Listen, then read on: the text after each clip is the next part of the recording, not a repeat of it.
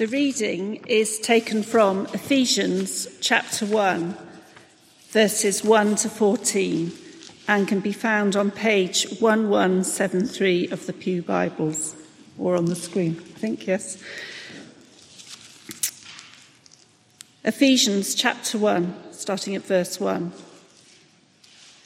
Paul, an apostle of Christ Jesus by the will of God, to God's holy people in Ephesus, the faithful in Christ Jesus. Grace and peace to you from God our Father and the Lord Jesus Christ. Praise be to the God and Father of our Lord Jesus Christ, who has blessed us in the heavenly realms with every spiritual blessing in Christ. For he chose us in him before the creation of the world to be holy and blameless in his sight. In love, he predestined us for adoption to sonship through Jesus Christ, in accordance with his pleasure and will, to the praise of his glorious grace, which he has freely given us in the one he loves. In him we have redemption through his blood, the forgiveness of sins, in accordance with the riches of God's grace that he lavished on us. With all wisdom and understanding, he made known to us the mystery of his will according to his good pleasure, which he purposed in Christ, to be put into effect when the times reach their fulfillment, to bring unity to all things in heaven and on earth under Christ. In him we were also chosen, having been predestined according to the plan of him who works out everything in conformity with the purpose of his will, in order that we, who were the first to put our hope in Christ, might be for the praise of his glory. And you also were included in Christ when you heard the message of truth, the gospel of your salvation. When you believed, you were marked in him with a seal, the promised Holy Spirit, who is a deposit guaranteeing our inheritance until the redemption of those who are God's possession, to the praise of his glory. This is the word of God. Hello. Hello. My Bible is too big for the stand, which I don't know what says about me, but I'm going to go with well done. Okay, we're just going to do a bit of a rearrange here. Who got the alert at 3 p.m. today? Who didn't get the alert at 3 p.m. today? Yeah, there's a strong division. There was a division in my marriage, actually. I got the alert. Marcus didn't. Don't know what that says either, but I'm just going to let that sit with you guys. That has literally nothing to do with the book of Ephesians, but I just out of curiosity. So, for those of you who don't know me, I'm Alianore. I've been part of this church with my husband Marcus for just under 2 years, and it is a joy to be here this evening to start our sermon series on the book of Ephesians. So this is the first in the series, so we're going to spend a fair amount of time doing a little bit of context to kind of position ourselves with where we are with the book of Ephesians, and then we're going to take a look at the passage. But over the course of the coming weeks, as we journey through the 6 chapters of Ephesians, those who are preaching will be continually recommending a book to you. This is that book. Richard Coken, Ephesians, for you. It's actually a really great in-depth look at the book of Ephesians, and I would really recommend you getting a copy of it to read. You maybe use it in your devotionals. I would particularly recommend you getting a copy of it because if you read the bit about the chapter before the sermon, you can then tell what has been directly lifted from the book of that person's sermon. But you can't do that for my sermon because you don't have the book yet. So, sad for you. Right, should we pray as we start? Heavenly Father, we thank you for who you are. We thank you for what you've done. We pray that this evening we would leave more in awe of you than when we arrived. Thank you for the truth of your gospel. May it change our lives and hearts once again this evening. In Jesus' powerful name we pray. Amen. Okay, the book of Ephesians, it's an epistle, it's a letter. It's written by Paul, the apostle, whilst he was in prison. It was written to the church in and the churches surrounding Ephesus, which I think we have a map on the screen, is near the western shores of modern-day Turkey. There he is, little circled Ephesus, there he is. That kind of situates it within the Roman Empire. What do we need to know about Ephesus? Well, I'm going to suggest to you that Ephesus was like the Las Vegas of the ancient world. It was the fourth greatest city in the world at that time after Rome, Alexandria in Egypt, and Antioch in Syria. And it was the center of worship for most of the Greek and Roman gods. So no fewer than 25 other gods were worshipped in Ephesus. These gods were not only able to bless people who did things right, but could also apparently hurt people who didn't. That was their understanding of the gods at the time. Specifically, and most importantly, it was the center of worship for the god Artemis.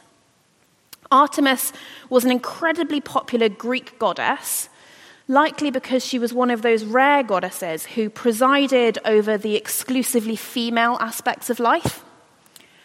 She had a special relationship to women. She presided over their fertility, allegedly, and was often called upon during the hours of labor. In Ephesus, there was a whole month dedicated to her worship. And I looked it up, and apparently it runs from the 24th of March to the 24th of April, so we are in the month that was dedicated to the worship of Artemis. And her cult was run entirely by female priests and included temple prostitutes. And Artemis's temple dwelt in Ephesus, and it attracted loads of tourism and pilgrimage. And it was one of the 7 wonders of the ancient world. This is helpful context when we begin to dig into the chapters in Ephesians later on, okay? Artemis is a really big deal, and Ephesus is the hotspot for worshipping her. The Apostle Paul, who wrote this epistle, visited Ephesus and lived there for over 2 years during his ministry. And if you turn with me to Acts 19, it's on page 1115 of your Bibles, you can read a little bit there about what he did. It's particularly worth noting that Paul argued persuasively about the kingdom of God in the synagogue for 3 months, and then also had daily discussions in the lecture hall for 2 years. So in chapter 10 of Acts 19, it says that all the Jews and Greeks who lived in the province of Asia heard the word of the Lord. And verse 20 tells us that in this way the word of the Lord spread widely and grew in power. And you'll also see that there's a big old riot in Ephesus in Acts 19, which is started by a craftsman who made shrines of Artemis, and whose cross, because Paul has convinced everyone that gods made by human hands are no gods at all. And therefore, this craftsman business is suffering. And not just that, but if you look at verse 27 of Acts 19, it says this: "There is danger not only that our trade will lose its good name, but also that the temple of the great goddess Artemis will be discredited, and the goddess herself, who is worshipped throughout the province of Asia and the world, will be robbed of her divine majesty." And what's useful to know here is that in Roman thought, the pagan gods were inevitably linked to the fate of the empire.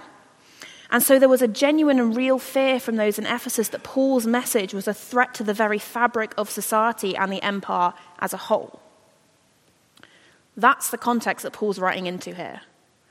That's the context in which the Ephesian Christians were worshipping and living and evangelizing. So what's Paul going to say to them? What would you say to them? That's the letter we turn to now. Little overview of the structure of Ephesians. Going to come up on the screen. This letter is 6 chapters long and can easily be split into 2 parts. So you've got chapters 1 to 3, which is basically the story of the gospel, what God has done for us. And then chapters 4 to 6 follow a kind of therefore, talk about how we should live in response to this incredible grace of God, which we've learned about in chapters 1 to 3. And it's particularly important, as I've just mentioned, to understand the cult of Artemis and the Ephesian culture into which Paul was writing as we consider this, because the gospel often stands in direct contrast to what was considered normal for those who worshipped Artemis or other local gods. Are you tracking with me? Great, thanks. Okay, So, Ephesians 1, verses 1 to 14. Thank you, Helen, for reading it to us. Now, you may know that in the original Greek, this is just one really, really long sentence. So it's 202 words long, and a little bit of Bible trivia. It's the second longest sentence in the New Testament. Bonus points if you can tell me what the first longest sentence in the New Testament is after this. Don't look during the sermon. It's like Paul's delight and his worship and his awe is just spilling out of him unstoppable. Maybe you got a sense of that as you were reading it. It's like, oh, and this, and this, and this, and this, and this, and this, and this, and he just keeps going.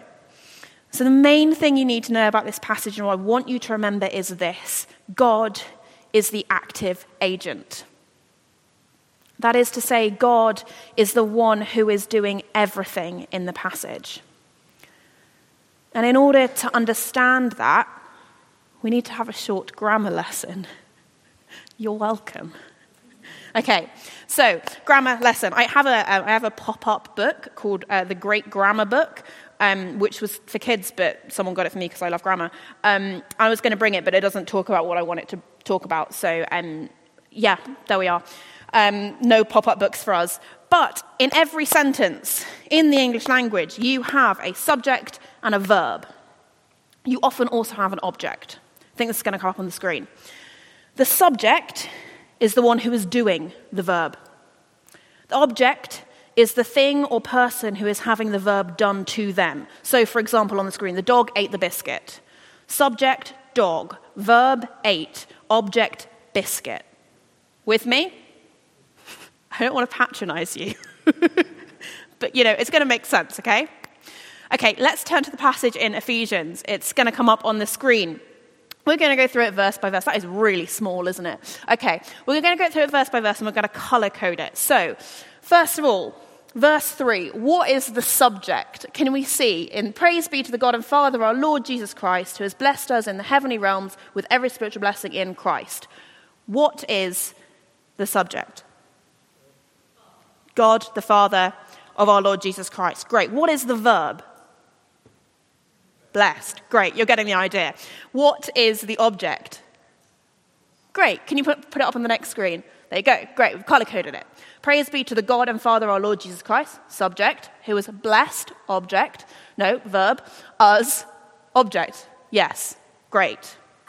Okay, what has he blessed us with? Every spiritual blessing in the heavenly realms in Christ. So not some spiritual blessings, not a few spiritual blessings, not most spiritual blessings, but every spiritual blessing in the heavenly realms. This is lavish blessing. Okay, next verse. You've got it color-coded for us in advance. For he, being God and Father, our Lord Jesus Christ, chose, verb, us, object. What did he choose us for or to be? He chose us before the creation of the world. We have been known and chosen by God before we did or said anything at all, before we even existed. So it's very much nothing to do with us and our actions. And he has chosen us to be holy and blameless in his sight. He has chosen us for redemption in Jesus. Next one. Okay. In love, he, subject, predestined, verb, us, object. He predestined us. What did he predestine us for? For adoption to sonship through Jesus Christ. Don't worry, we're not going to go through literally every verse doing this. We're going to put it up on the screen. It's going to be color-coded. Ah, magic. Okay, you get the gist. Let's put it in a table. I love a table. Let's put it in a table to make it make even more sense, okay? I find it's helpful to break it down, okay?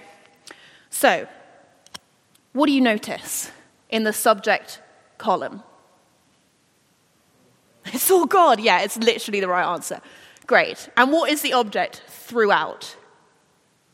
Also correct. Well done. You're excellent. It's all God's doing. God is the active agent. We are the object. God is the subject of all the verbs. We are the object of all the verbs. God, the Father, is the source and origin of every blessing that we enjoy. God, the Father, blessed us with every spiritual blessing in Christ. He chose us to be holy and blameless in his sight. He predestined us for adoption to sonship. He has freely given to us his glorious grace. He lavished on us the riches of his grace. He made known to us the mystery of his will. You can see why Paul could barely shut up, right? It's really cool. It's really cool. Really cool. Grammar's fun. In the words of John Stott, it is God who has blessed us, chosen us, destined us, lavished his grace upon us, and made known to us his will and purpose.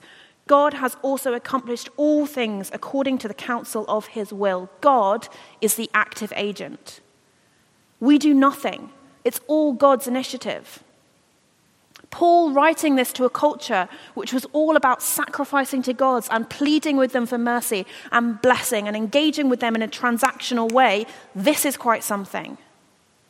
Writing to us, a culture which is all about what we can achieve and what we can build and our own individual brands and success and followers and influence, a culture which cancels people the moment they do something wrong. This is quite something. God is the active agent. So God has done all these things, but how? We'll find the answer if we turn back to the passage. As is often the case, the correct answer is in fact Jesus. Jesus is mentioned by name or pronoun 15 times in 14 verses. In him or in Christ occurs 11 times. You see that in purple here. Lord Jesus Christ, in him, through Jesus Christ, in the one he loves, in him, through his blood, in Christ, under Christ, in him, in Christ, in him. You get the gist. Paul is clear. Everything that God has done, he has done in and through Jesus the Messiah. God has acted for us in Jesus. A little bit of context from theologian Tom Wright that might be helpful for us here. And Tom Wright says, in some Jewish thought, the king represented his people, so that what happens to him happens to them, and what is true of him is also true of them, right? Okay, so when Paul is writing about how we are in Christ, that's what he's alluding to. You tracking? Great.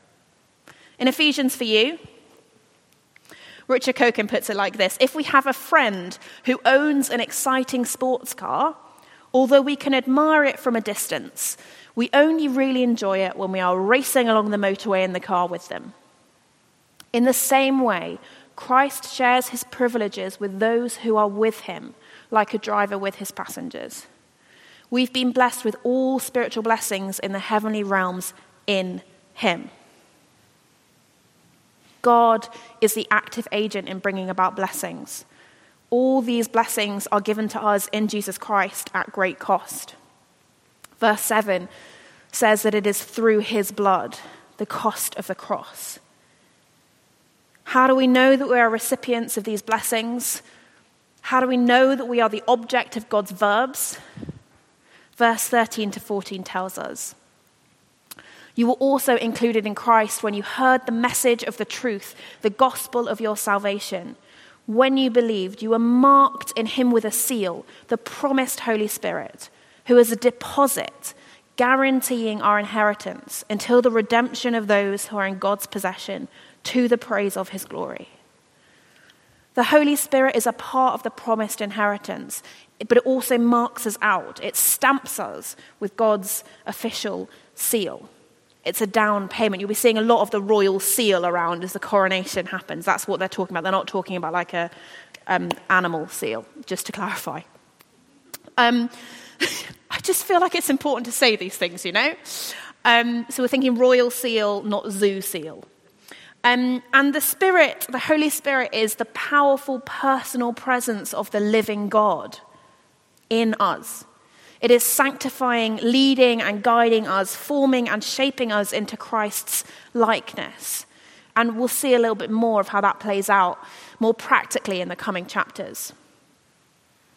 And what's the point of all this? What's the end game? It's right there at the end of verse 14, and it was in the chorus of the song that Liam so wonderfully taught us, which is an absolutely corking song. So good. It's right there at the end of verse 14, to the praise of God's glory. God is the active agent. He works through his Son, Jesus Christ, at great cost to buy us back from the slavery of sin. We can be sure of this through the work of the Holy Spirit in our lives. It is a foretaste and a sign of the whole renewed cosmos which awaits us as our inheritance, and is all done to the praise of God's glory. This knowledge, this understanding is supposed to lead us to worship. And if we fully understand it, I think it probably will. Who knew grammar could lead you to worship, huh? What a world. But what does this understanding or this mean for us practically as we come into land? Okay, I've got two things. Number one, if God is the active agent, if God is the subject of all the verbs, we can cease striving. We do not have to do as the people in Ephesus did, making burnt offerings and begging an elusive, far-off God to have mercy on us. We do not have to do as the world today tells us with regards to striving and achieving, getting the most followers or the most money or the best promotion. We do not have to earn these blessings because God is the active agent. God takes the initiative. We are recipients. We have been blessed and chosen. We have been freely given his glorious grace. We have had redemption and forgiveness and grace lavished upon us. We can cease striving. And all this has happened through and in Christ and his work, which has been completed. This is not the IKEA furniture of grace. This is not flat pack redemption. We've not been given a half-finished act of grace and we then have to work to complete it through actions. This is ready-made, fully built, completed in Christ. We can cease striving. That's really good news. For someone who loves to strive, that's kind of scary, but also really, really good. It's really good news. Secondly, we can have peace about what lies ahead. Verse 11 of chapter 1 tells us that everything is done according to the plan of him who works out everything in conformity with the purpose of his will. The sovereign God, the active agent God, who gave of himself to rescue us from the clutches of sin and darkness, is fully in control. All that happens will always happen in conformity with the purposes of his will. He is sovereign. More good news. There is a certain and glorious future awaiting believers. We've been given a down payment of that in the Holy Spirit. And even now, as we may struggle with many things, we can be sure that our inheritance, our eternity, is secure in Christ. Because God is the active agent. He is the subject of all the verbs. We do not need to strive. We have every spiritual blessing. We have redemption and forgiveness. We have, in the words of the ancient hymn, strength for today and bright hope for tomorrow. Praise be to the God and Father of our Lord Jesus Christ, who has blessed us in the heavenly realms with every spiritual blessing in Christ. Should we pray?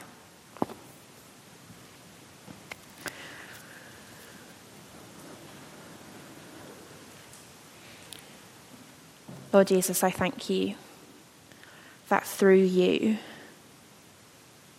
we have every spiritual blessing. Heavenly Father, I thank you that you are the active agent, that you are the subject of all the verbs, that you take the initiative, that you have moved first. And I pray that we would, the truth of that, whatever that might taste like to us, would sink down into our hearts and take root as we consider the week, months, years ahead.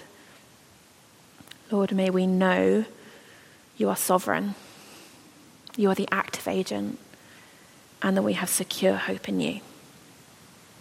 Thank you, Jesus. Amen.